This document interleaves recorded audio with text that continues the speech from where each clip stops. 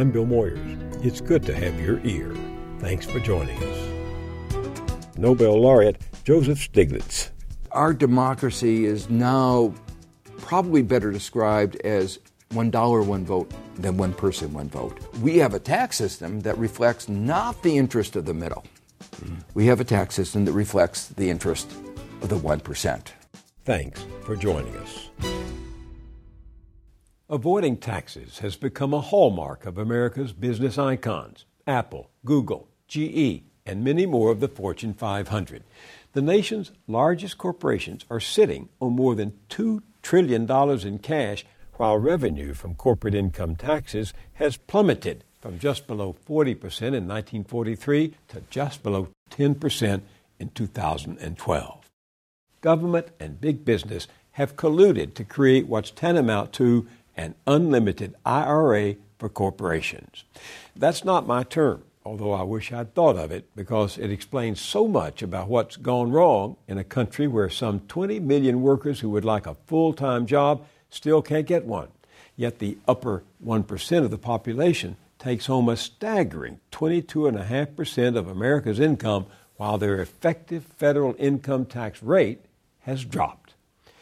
No, the phrase was coined by Joseph Stiglitz, a man eminently worth quoting, a Nobel Prize winner and one of the world's most influential economists. Currently, he's president of the International Economic Association, former chairman of the Council of Economic Advisors under President Bill Clinton, and the author of best-selling books that have shaped worldwide debates on globalization, income inequality, and the role of government in the financial marketplace.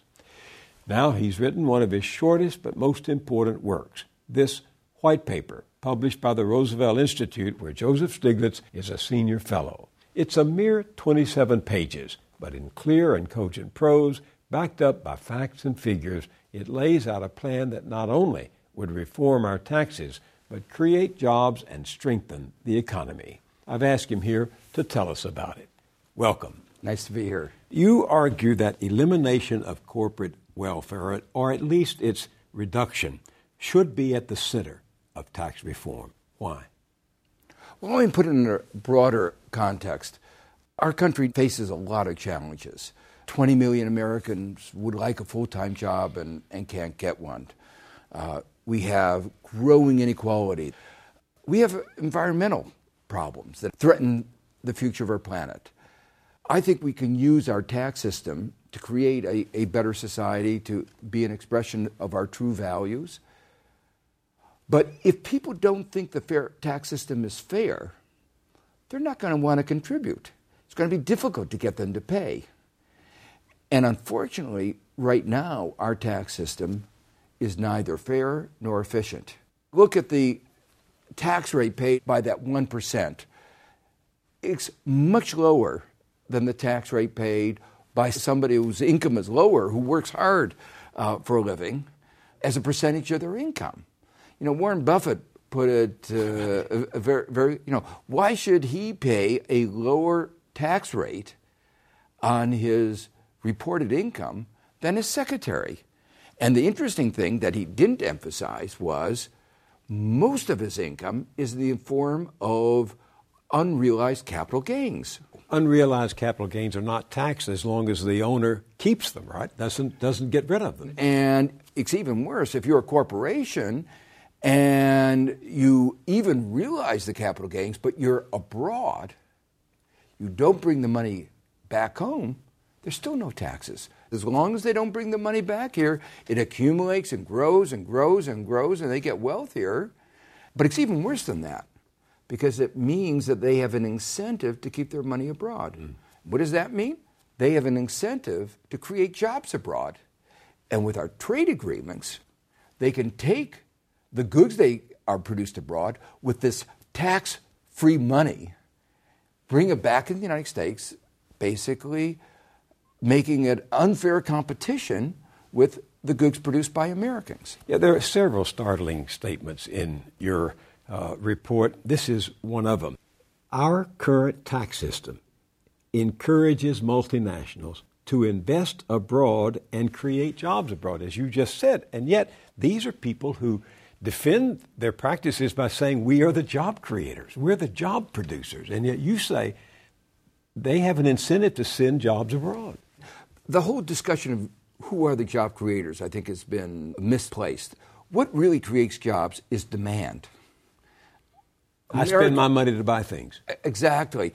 Americans of all income groups are entrepreneurial. You got people across our income distribution who, when there's a demand, respond to that demand. But if there's no demand, there won't be jobs. Now, the problem is that the people in the 1% have so much money that they can't spend it all. The people at the bottom are spending all of their income and hardly getting by. In fact, a very large fraction of those in the bottom 80% are spending more than their income, and it's part of the instability of our economy.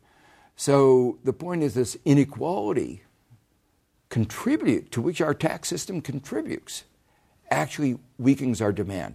And that's why one of the main messages of my report, which is if we had a more progressive tax system, we could get a more efficient economy because there would be more jobs being created. So these 20 million people I referred to, and you referred to in your report, who are looking for full-time work but can't find it, if they had that work, they'd be spending their money. They're not going to send it to the Cayman Islands, right?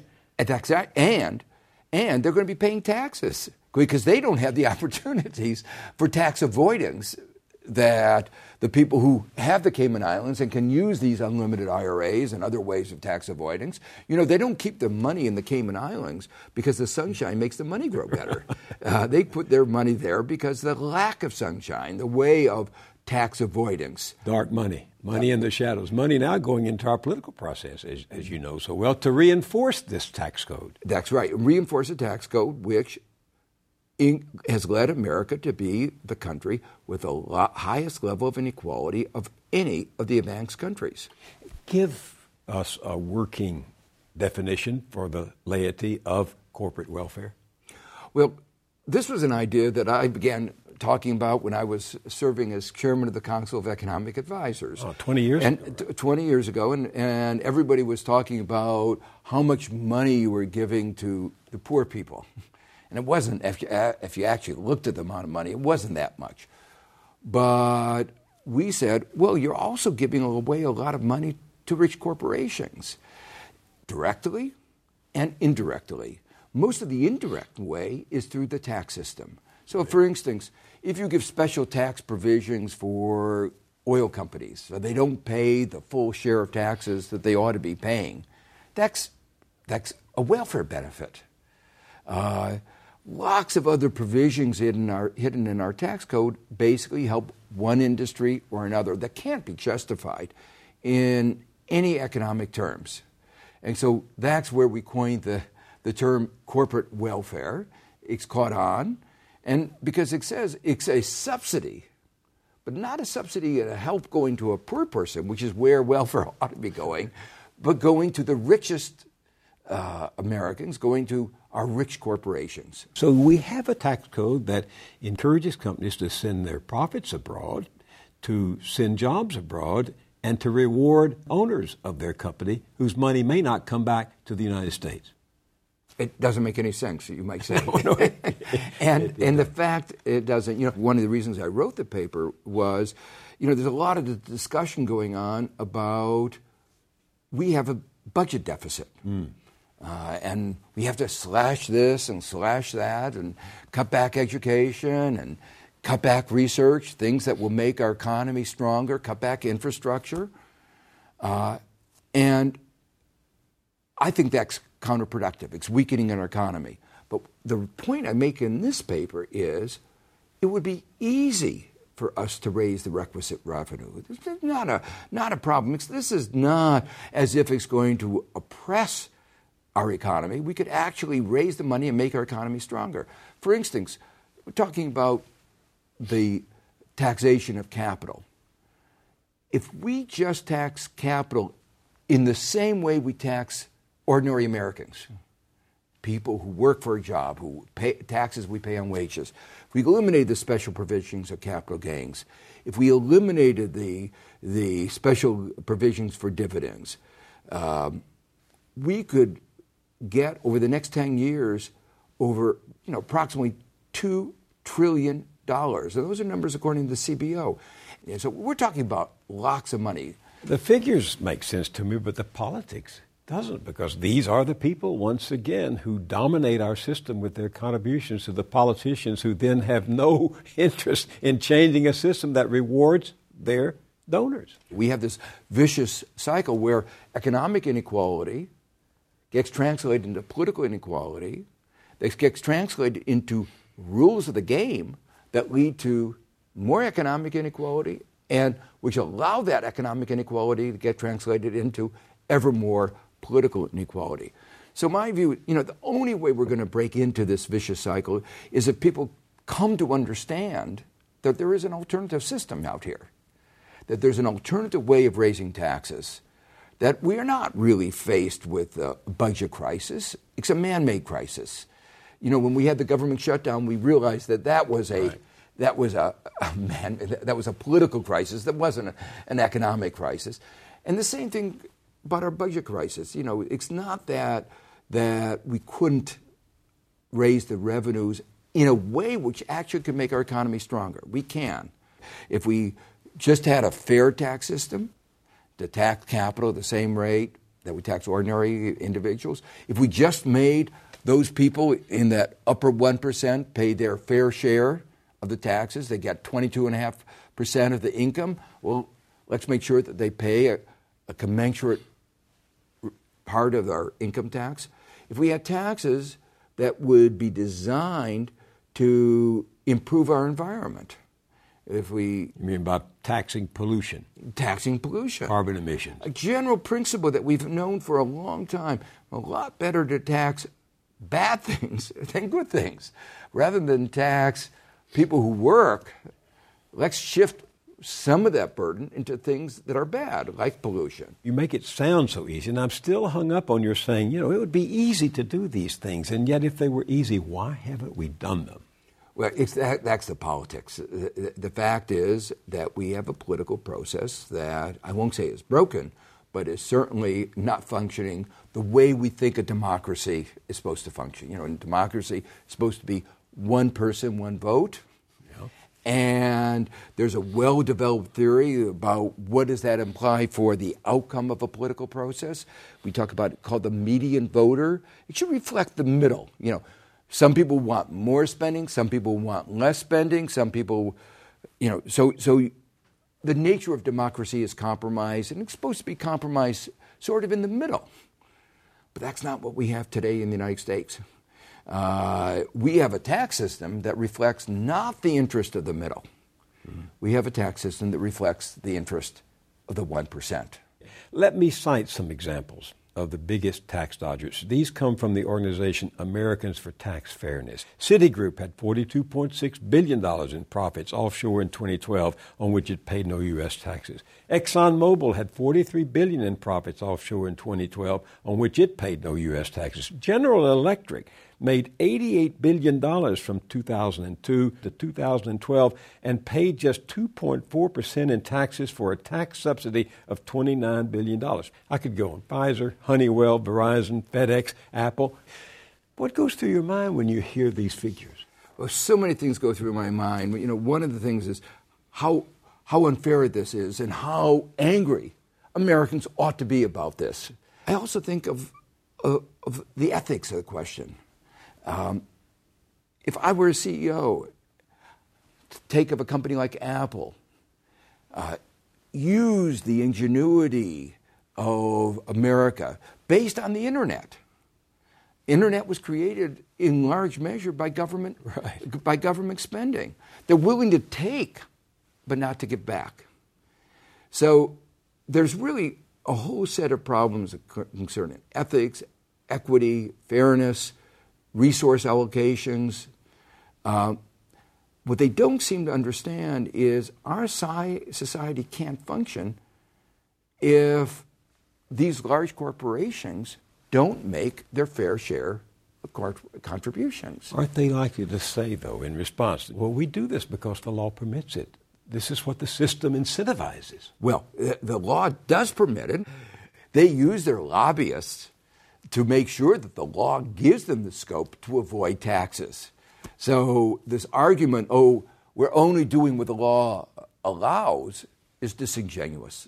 The fact is, they created, their lobbyists, their lobbying, helped create this law that allows them to escape taxes, pushing the burden of taxation on ordinary Americans. So that's the big impact on people, right? Somebody has to make up the difference. Somebody has to make up the difference. I mean, we can't survive as a society without roads, infrastructure, education, police, firemen. Somebody is going to have to pay these costs. Summarizing what you say in here about your proposal, raise the corporate tax rate, but provide generous tax credits for corporations that invest in the U.S. and create jobs here. Eliminate the loopholes that distort the economy, increase taxes on corporations, the profits of which are associated with externalities such as pollution, reduce the bias toward leverage by making dividend payments tax deductible but imposing a withholding tax. I mean, these seem so commonsensical that a journalist can understand them, but they don't get into the debate. Yeah, I hope this paper will help move that along. You notice when you were listing that, these are very much based on incentives. As I said, your plan is based on incentives. That we've created a tax system that has an incentive to move jobs abroad. And I want to do is create a tax system that has incentives to create jobs. And if you tell a corporation, look, if you don't create jobs, you're taking out of our system, you're not putting back, you're going to pay a high tax. But if you put back into our system by investing, then you can get your tax rate down. That seems to me common sense, particularly in a time like today when 20 million Americans need a job, when we have so much inequality, and this unemployment is contributing to that inequality. You know, in the first 3 years of the so-called recovery between 2009 and 2012, 95% of all the gains went to the upper 1%. So the American workers are not participating in it. And the reason they're not participating is there's just not enough job creation here at home. And so this is a way of trying to incentivize all these corporations who are sitting on all this money abroad to start using some of their huge resources, some of all those benefits that we've given them, for the benefit of the American people. You move in circles where you come into contact with the CEOs of these companies, many of whom are deficit hawks. You know, they keep their own committees. They keep testifying in Washington. They call for deficit reduction. What do they say when you make this argument to them face to face, as you're making it to me? You know, most of them are not economists, and most of them are concerned with their corporation's own bottom line, and with their own salary. So we've created a corporate system in the United States where the CEO's pay is related to the shareholder value. The shareholder value is related to how little taxes they pay, because if they can get the taxes down, profits look high and people will pay more for their shares.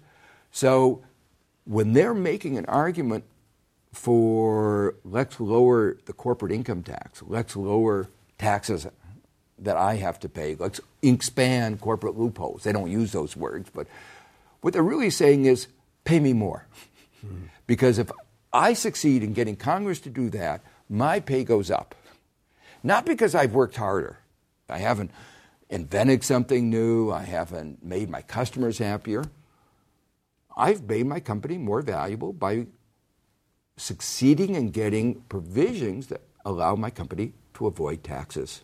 And then my shareholder value goes up and my salary goes up. Next week, more on politics, taxes, and inequality with Joseph Stiglitz.